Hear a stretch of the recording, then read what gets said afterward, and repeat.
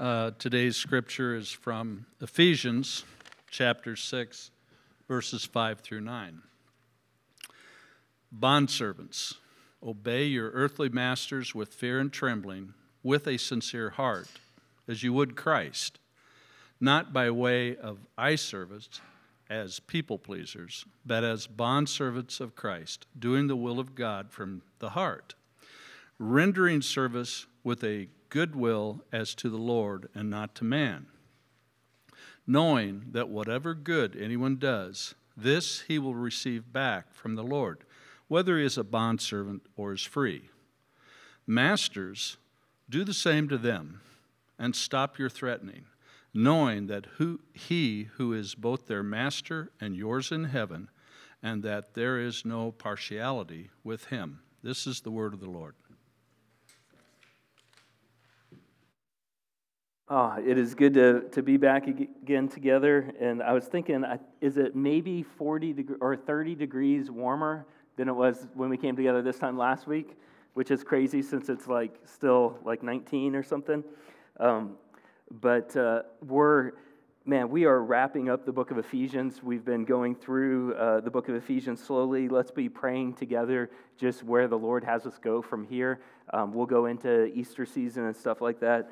A goal for 2020 is it is a privilege, and I love being able to seek the Lord during the week and to bring the Word of God and for all of us to hear from Him together. But then it's also really healthy to hear other voices than my voice preaching every week. And so our goal is maybe once every couple months to have someone in 2020 that is not me, that the Lord is having for that day come and preach the Word to us. And so next Sunday is going to be the first time in 2020 that we're going to have Josh Curry is a pastor in Oklahoma City, and he has of pastors. We've had churches just across the country that have just felt a special call to come alongside us, pray for us, and be a part of this from where they are. We see that in the book of Acts too. We see the church of Antioch being instrumental in the church in Ephesus and all sorts of places. And so Josh is one of those pastors in the story of our church. Josh is kind of a church of Antioch type church pastor that cares greatly about here, has spent 3 years on a consistent basis praying and leading and having just his heart poured out for us. He came here January of 2017, I think it was, and I remember I was showing him around in the wintertime, and he's like, this is going to be the funnest thing ever, planting a church here. I can't wait to just be a part of this. And so it's going to be great to have him on the ground with us, and just I'm praying already in what the Lord would have him share with us while he's here for the weekend, next weekend, and just serving us. Our passage this morning in Ephesians could be a passage that we could be like, you know what? It is 2020. Let's just skip this passage. That's a potential. Let's skip this passage. It seems kind of out of date, and let's go somewhere else and preach something else. And one thing that I've learned in 20 plus years, I gave my life to Jesus, and he opened my eyes to Him and rescued me in 1996. And since then, 1996, 1997, and since that time, I would say I have desired to walk with Jesus. I've desired to know His Word, to live out every word that He gave us in the Bible. And one thing I've noticed over that time is whenever I'm tempted to skip over a passage, whenever I'm tempted to think this passage doesn't apply to me, these passages must be for some other people at some other time, it's like a speed bump. And what I've realized is I need to slow way down. And I actually need to pay attention to what's happening here, because it might actually be a passage that the Lord's going to use. It's kind of like an adage that we hear around here, which is don't tear down a fence until you know why it was put up in the first place, right? It's unwise to just go around tearing down. Let's spend some time figuring out what's going on here. And what we might find is that the passage today, which I believe is very profitable for us, it's useful for us, it will teach us, it will form us, it'll lead us to repentance, it'll lead us to Jesus Himself, It'll be for our good, for our flourishing, and for his fame, to focus on slaves and masters in Ephesians 6. Now, some important context going in this morning that I just feel like we need to know before we dive into this first verse of verse 5 is that it's estimated in the first century that there were approximately 60 million slaves in the Roman Empire. 60 million slaves at one time. Not like over the history, but at one time, 60 million people were slaves in the Roman Empire. That would be about 1/3 of the entire population. So 1 out of every 3 people you'd meet walking around the Roman Empire would be slaves. And at the time of this, more and more of them were becoming Christians, were giving their lives to Jesus, and more of their masters were coming to Jesus and giving their lives to him. Aristotle, we've all probably heard of Aristotle, right? Aristotle, around this time, before this a little bit, had taught this about slaves. Aristotle had taught that slaves were no more than living tools. They might as well have craftsmen written on them, but they just happen to be alive, okay? Slaves were no more than living tools. The message from Scripture this morning is radically different and is a radical departure from what Aristotle taught and from what we're going to see and what was accepted at that time. Jesus, this is important, Jesus didn't automatically abolish slavery in the first century, okay? He didn't automatically abolish slavery. The Creator, though, came to his creation. The Creator came to his creation and told us we're all equal. We all have equal dignity and worth, equal value, equal need of him, equal access to him. He told us wealth, power, position are all small things compared to 2 things, loving God and loving our neighbor. He told us and tells us that he is the judge and he will judge all people. His ways are good, and treating others as you'd want to be treated is both a simple concept that we can teach our children and have simple songs about, and it's also a radical way for us to live. It is Christians, though. It's indeed Christians like Ulada Equiano, Equiano. He's got a great book you can buy on Amazon.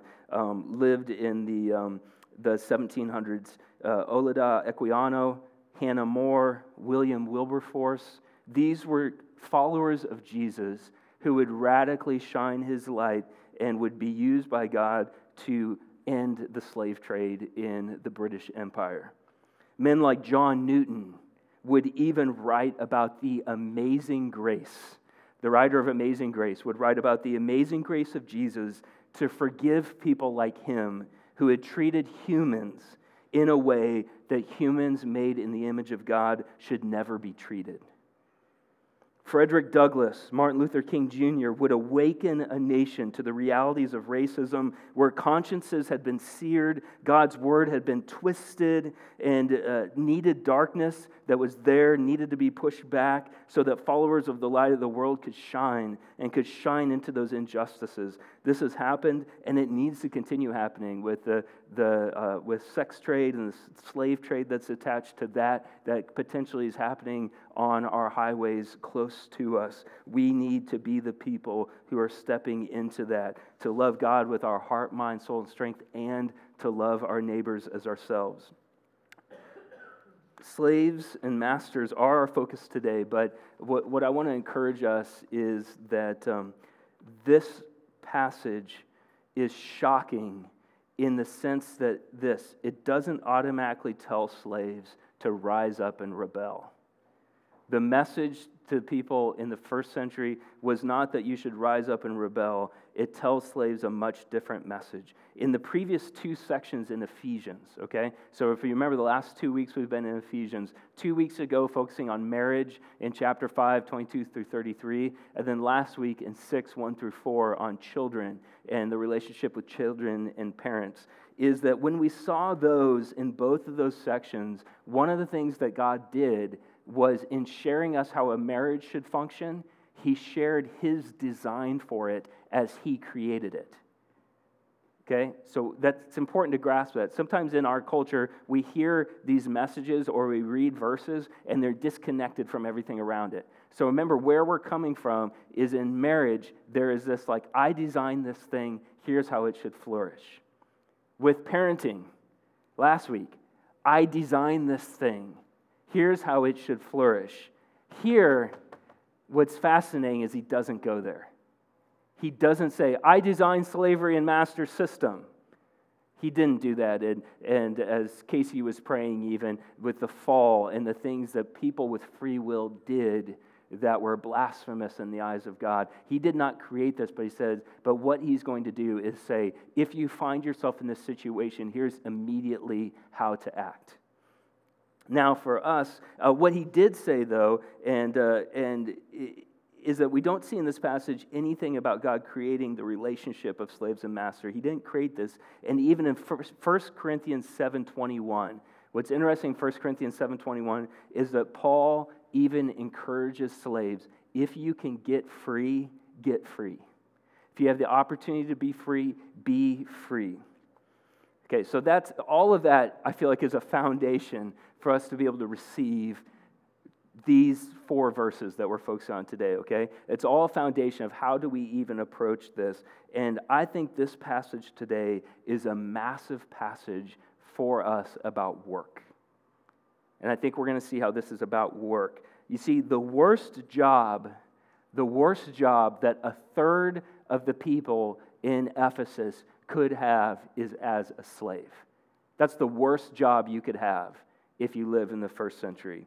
So Scripture takes the worst job and sets the example of how a Christian should approach job and work if you find yourself in that situation. So this is a passage about the type of slave you should be, the type of master you should be. If you're not a slave, though, this passage is teaching all of us on the type of worker we should be. So if this is expected of like the lowest common denominator, then it's surely expected of us too, and should even be easier for us to live out than it was for a person in the worst job in the first century. Okay, so let's look at verse 5, chapter 6. This message was revolutionary then, and if we let the Lord counsel us, it is revolutionary now. Verse 5, bond servants. This is the Greek word doulos, means slaves, bond servants. Obey your earthly masters with fear and trembling, with a sincere heart, as you would Christ. Slaves, obey your earthly masters with fear and trembling, with a sincere heart, as you would Christ. Now, we mentioned this 2 Sundays ago. We mentioned this last week. If obedience means sin, if obedience means harm, if obedience means doing something that is against the ways of God, then what you should do is you should obey your higher authority, which is God. And you should refrain from obeying them in those situations. You don't throw out the baby with the bathwater, so you still seek to obey them, but you always obey your highest authority, God, whenever there's question, towards your safety, towards harm, towards some things that are dishonoring, and so forth. So slaves, though, instead of rebelling or fighting back, here they are told, you should look to your earthly masters and obey them with fear and trembling, realizing God has placed you in a relationship at the time where there is someone in authority over you. And that should make you tremble, that there is someone in authority over you. We'd say today a manager, a boss, board of directors. We should tremble that someone on earth is leading us. This isn't supposed to be for us to approach this with like looking good on the outside. But look at this, with a sincere heart. We should actually truly feel this way.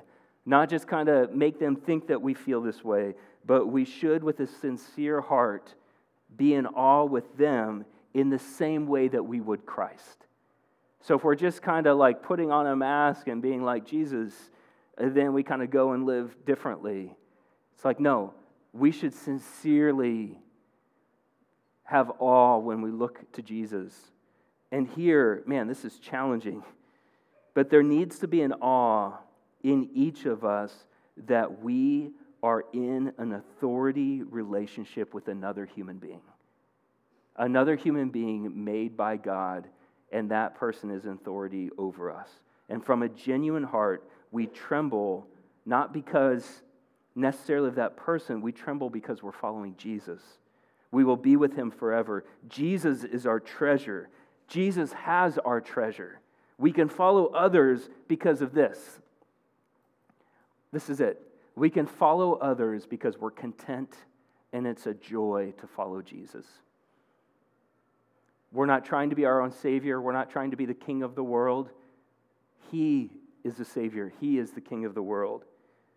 Jesus names us. Jesus has his claim on us. We recognize a boss is one of the closest relationships of authority we have on earth.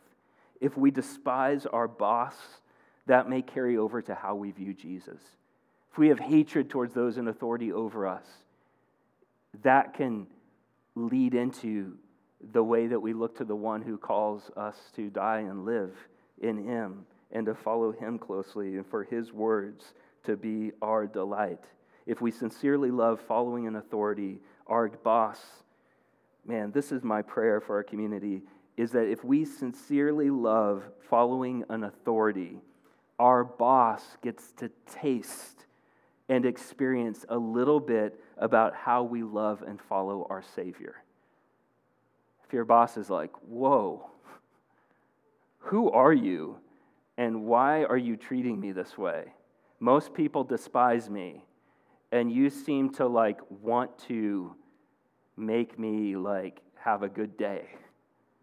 And it's yeah, I know it's kind of crazy, but I want my Savior to delight in me as I delight in him. And I just figured you could catch a whiff of that, or whatever. By how, and you put it in your own words, right? But then verse 6, not by way of eye service, as people pleasers. Some people think maybe Paul even invented words by writing those two words. Not by the way of eye service as people pleasers, but as bondservants, as slaves of Christ, doing the will of God from the heart, rendering service with a good will as to the Lord and not to man. These are super unique words, and Christian slaves are not supposed to work hard only when their master is watching them. Some economists and people have put a lot of study into this and been you know what? We see in sociology that a lot of times employees will want to do a good job because there's something in it for them. So in some ways, you're maybe doing it for yourself. If it's a profit-sharing program, if it's, whatever it may be, if it's being able to climb up the ladder, so you're doing good, but you're really doing good because of you is why you're doing good. And here, though, what they've seen is slaves had none of that. Slaves weren't hey, I'm going to do an awesome job, so that, and they're oh, there's really no value for there's no motivation for me to do an incredible job. What they gain is nothing materially from working hard, and they're told, don't do this when your boss is looking. Do this even more. Integrity is what you do when no one's looking, right? But what they gain is doing the will of God from their heart. They get to render service with a good will. We might say to our kids, with a happy heart. Do this with a happy heart, And that's us. We get to do this with a happy heart. And we get to see Jesus live this out. Jesus isn't calling anybody to do what he hasn't done. One of the most menial tasks that a slave in the first century could do was wash someone's feet, right? I mean, I know that there are people who have things where you would gag if you had to even look at the foot of everybody in this room, right? But a slave, and then even touch it, right? But you're not just touching someone else's feet. What you're doing is in the first century, the Roman road system was incredible. They had the highway system way before we set out highways and all that stuff. So they had highways, but most of the side streets in Israel were dirt. And just the way that the climate is in that area, that a lot of people wore sandals, open-toed sandals, more open than Crocs and stuff, right? Open-toed sandals on dusty streets. And when you're walking around, some of you have been in like developing countries where you just get like dirt from here down, no matter where you are and spending a day somewhere. And that's how they would have dirt from like here down. And when you walk into a house for dinner time, instead of bringing the dirt in, there's kind of like a wash your hands before dinner. You feel fresh, throw some water on your face. And when they walked into a house, the freshening hospitality thing to do was to make sure everybody's feet were nice and clean so they could come in for the evening and have a meal together and everything. And Jesus delighted. Jesus wasn't gagging as he was at the feet of the disciples. He was delighting to wash the feet of his disciples, to do the lowest slave thing that you could do because he loved the ones that he was with. As servants of the one who became the servant of men, Christian slaves will enthusiastically obey Jesus in this respect. Scripture doesn't show this to be like, hey, if you really want to get rich quick, here's the way to be an employee, or here's the way to be a boss. Living this out is taking the long view. Living this out is not demanding our rights, not demanding an immediate reward. These people are living for a lasting reward. We're living for a lasting reward. Look at verse 8. Knowing that whatever good anyone does, this he will receive back from the Lord, whether he is a bondservant or is free. Knowing that whatever good anyone does, this he will receive back from the Lord, whether he is a bondservant or free. We've been told, it's been revealed to us that there is a final judgment coming. Man, God, several times when we think of some of the most horrendous things in history, he's like, I'm the judge. These things don't slide past. I am the judge. Scripture is not hesitant to let us know that judgment is coming. The life we live here deeply affects the life we live there. That's been revealed to us. We don't have to be smart enough to figure that out. He loves us enough to reveal that to us.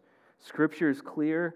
Earlier in Ephesians, here's what we can get off here. So here's where Scripture needs to keep us in the center here, is that it's not our works that save us. Okay? So it's not like, hey, have a happy heart. If not, you're going to go to hell. No, judgment is coming. Our works are very important, but it's not by works that we're saved. We are saved by faith. Faith in Jesus. Ephesians 2, 8 and 9 is a close referent here. He gets the credit. He gets the praise. If we were saved by works, heaven would be full of people saying, man, proud people boasting about how great they were to make it to heaven. That would be hell, right? If it's full of a bunch of proud people being forever proud that they achieved heaven. And it's like, that is not. Heaven is full of people saying, I am unworthy to be here, and Jesus is worthy, and that's why I'm here. But we are not saved by works, but saved people have works that look like things Jesus would do. As I observe Casey's life, I'm like, if he didn't know Jesus and he knows Jesus, that conversation looks more like Jesus than it would be if he just lived his whole life just the way he wanted to go. When we do good in even the darkest moments, where it seems like no one sees the good that we're doing, God sees. And you know the saying that no good deed goes unpunished? We've all heard that in times when our car's broken down or whatever, and we just got done doing something awesome. Well, what is truer is that no good deed goes unseen by our God who rewards. And it's okay to be aware of that. It's not like, whoa, I wish I wouldn't know that because I don't want to have impure motives to follow him. He's like, no, I'm actually letting you know this on the front end, is when you think about your relationship to your boss, when you think about your relationship to your employees, no, I'm going to reward people, not with salvation, but I'm going to reward people who live this out, who obey my ways. I mean, we do this as good parents, right? As good parents, we're like, hey, I don't want you to obey me just because I'm going to buy you ice cream. But if you obey me, there might be ice cream. You're like, we do, and we want them to do it from the right heart. But here, God is letting us know, like, It's okay to know that He is a God who richly rewards those who follow Him. Salvation is enough, and we could feast on that forever, and we will. And then He also, though, gives us so much more. And that is the focus on slaves, employees. It applies to everybody, stay-at-home moms, the way that we approach our vocation and the heart that we have in approaching what God has called us to be about and do is a huge light to each other, our kids who are watching, our community, of what is fueling us, what is changing us. Then in verse 9, as he has done in each of these passages, the turn goes from slaves to masters. And everything we'll say about here was super countercultural, revolutionary, had never been said, was a shock to be heard, which is masters, do the same to them. Everything that you've just heard, where the masters are like, man, woo, this is going to be awesome. Do the same to them. Wow. Masters, do the same to them. And stop your threatening, knowing that He who is both their master and yours is in heaven, and that there is no partiality with Him. If masters were addressed here, it shows that they were in the room. Not only were they in the room, but the slaves were in the room too. Some had been coming to Jesus. Some slaves were maybe in the room who had not given their lives to Jesus. Some slaves had. Some masters were in the room who had yet given their lives to Jesus. Some masters had. And here's this message, both sitting in the room, probably not pointing at each other, because both recognizing it's going to cost them everything to live this out. And the first words to the masters is, everything you've just heard is on you too. And then in addition to that, stop your threatening. God is the only one who can truly threaten someone. It's like He, the master, is seeing a little master threaten his slave and just being like, I'm not impressed. He's got nothing on him. The master doesn't really have the power that he thinks he has. Look at Matthew 10:28. It says, do not fear those who kill the body, but cannot kill the soul. Rather, fear Him, have awe at Him, tremble at the one who can destroy both soul and body in hell. Which this is terrifying, and it would be incredibly terrifying if that was the only verse we had. But what's amazing is that we know that this is a good God who offers all salvation, and He's saying that a master needs to know reality so that a master can know when they are leading a human being, they are both standing before God one day who has the authority. The one who made all people is not a fan of bullies. A bully does not understand reality. A bully would not treat another human being the way that they are if they are aware of this. All need to know that He who is both their master and yours is in heaven. There's no partiality with Him. He doesn't treat one different from the other. He offers salvation to everybody. He judges everybody. He died for everybody. He lives for everybody. There's no partiality. He doesn't have favorites. Life is too weighty and important for Him to have favorites. He offers all life. So, kind of where we go from here, I think there's two huge questions. These are the two big questions we're going to talk about in community group, and I'd love to have you check one out. We eat together, get together, and it's my highlight of the meal, no offense, or highlight of the week for food for me. Nothing against my wife and the meals she prepares and stuff, but man, it's amazing food. It's not why you go, but it's a reward for being there. But it's a time in the week. Seriously, it's a time in the week, and a lot of people don't have this time in the week where they can be known. It's okay to share things that are super heavy. It's okay to share things that are amazing, and we will be next to you in both of those things. We will pray for each other. These are words from God for all of us to live out and for our community to hear. And so for us to not just walk away and be like, well, I might remember one thing from there, but instead for us to come back together and share a meal together. Jesus did that. I mean, that was how he did ministry, was over meals with friends. And so for us to step into that too. And two big questions for us this morning, and big questions that we'll talk about. And you can go on our website or sign up for the happenings, or just talk to people about how we have a group meeting in Baxter, a group meeting in Maxwell, and two groups meeting in Collins right now. Two big questions for us, though, is first, am I the best worker they've ever had? Okay. Now, this could be, I mean, if your main role right now is in the home, you're like, well, I'm the only mom they've ever had, or I'm the dad. But am I the best worker they've ever had? What a great light we can be in our community if we have the reputation that Sacred Mission Church people are the best people to hire, the best people to rent to, the best people to do a deal with. After we're marching to the beat of a different drum, working in ways that don't make sense, how hard we work with such a great attitude, seeking to make life amazing for those above us, we get asked, why are you like this? And we can say in our own words why we're like this. Say in our own words why we're acting the way that we're acting. Aren't you being a doormat? Well, the one who kind of gave his life for everybody is also now king of all, conqueror of death. I think it turned out okay for him to be a servant of all. I think I can follow him. And I don't need to worry about that, and trust the Lord to that. And that's the wisdom of us being in community too, is we'll process this and talk this out and seek wisdom from the Lord and how this applies to each of us. But am I the best worker they've ever had? For someone to say, man, if the way you treat Jesus and the way that you see him is real, I want that too. That's how I came to Jesus, was just observing other people who were living for him, and I was desperately wanting whatever they had. A kind of a sub-question to that is, are you the best boss they've ever had? Are you the best manager they've ever had?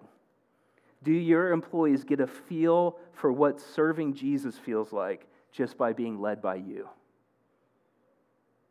Do your employees get a feel? Do kids get a feel for what Jesus feels like serving him just by being led by you?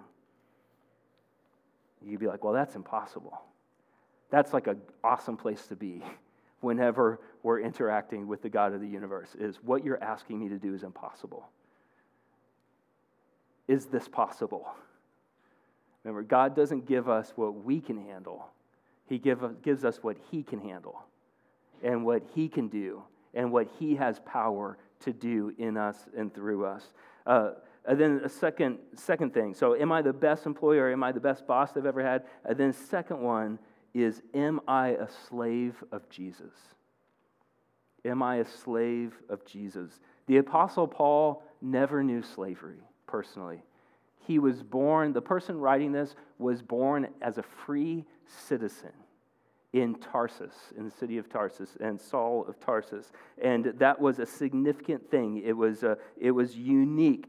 But when Paul would introduce himself to people, several times when Paul would introduce himself, look at Romans 1:1. Paul, a slave of Christ Jesus. We might have this up here.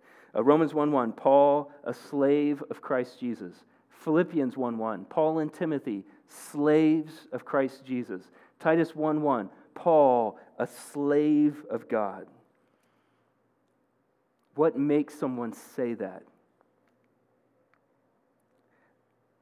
I think in our Collins, Maxwell, Baxter, Colo, Nesco, in this area, there are a lot of people who have a lot of history with church. I grew up having a lot of history with church, walking into church buildings a lot. And it's kind of like, if I go in and out of my garage, go in and out of my garage, go in and out of my garage, I'm not a car, right? I'm going in and out of my garage, but it didn't change me. Even if I do that 10,000 times, I'm still not a car, right? If we go in and out of church, go in and out of church, go in and out of church, even if we do that 10,000 times, it doesn't make us a Christian. It wouldn't make us say I'm a slave of Jesus, right? There's something massively different to make Paul say this. What is it massively different? It's seeing, first of all, Jesus created this place. He made you, He made me. He gave us a law to follow. He wrote it on our hearts so that no one would be out without excuse. So no one could be like, I didn't know. It's like, no, we're even told He wrote this on our hearts so that everybody would know. He gave us free will. We're not robots. He chose to be in a relationship of love that's free, not forced. But with our free will, each of us have gone against the law that was written on our hearts. Each of us have turned our back on Him, and each one of us has gone our own way, the way that we thought would be best. But instead of walking away from us, which He could have done and we probably would have done, instead of walking away from us, He came and purchased us. He didn't pay a low price for us. He wasn't like, well, they're worth about what even was paid for Him and given for Him. But instead, what He did was He paid a high price for us. He went all in. He paid the fullest price that could ever be paid. No one would ever be able to outbid Him for our souls. If Satan ever came up and was like, I will pay more than Jesus paid because I want them, the Father would be like, it cannot be done. There's no higher payment that could ever be paid for the salvation of the souls of humans than Jesus buying us with His life. His death bought us life. He gave His valuable life for us, letting us see the value that we had no idea we had. How do we get this? How do we give our lives to Him? It's just putting our life in His capable hands, believing Him as our Savior. You could walk down the aisle and we'll have people to pray. You could raise your hand. You could also, where you're sitting right now, say, Jesus, I give my life to You. Give your life to Him as your Savior, as your Lord, and we could even say gladly, because He is completely for us, He's completely good, we can say, you're my master. What you say, I do. The first time you do that is called being saved. That's just kind of the lingo. It's being saved. I was saved today. I gave my life to Jesus. Then doing that every day after is called walking in our salvation. As Him being our Lord when temptation comes. Him truly being good, we can say, you're my master. I can't even see right now. This doesn't make sense to me, but You make sense to me. And so my eyes are on You to follow You today. Paul can be a slave of Christ, and then would each of us be slaves of Christ today? And not just like put it on our shirt, but for people to be like, man, are you like a slave of Jesus? Like that is what can change our community, change our families, change our lives. So Lord, would You do this in us? Would You do this through us? Would we be the best employee they've ever had? Would we be the best boss people have ever had? Would we be truly slaves of You for Your glory, Lord, in this place, we pray. Amen.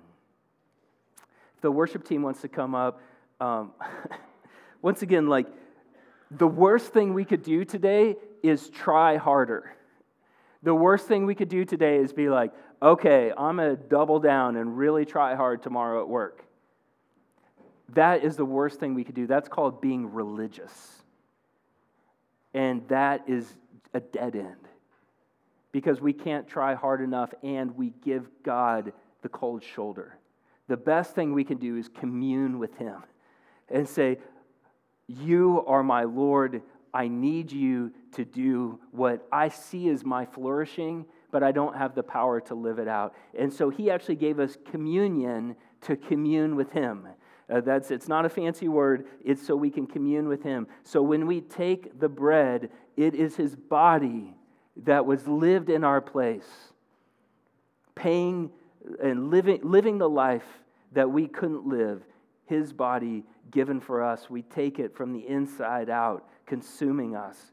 Then his blood that was shed for us, paying for our sin, washing us white as snow. And so the dark red color is wine, the lighter color is juice. Obey your conscience there. But as we take that too, we'll take it together. The way that we do it here is just rip off the bread, take the cup, go back, and we'll just stand together and we'll take it as family.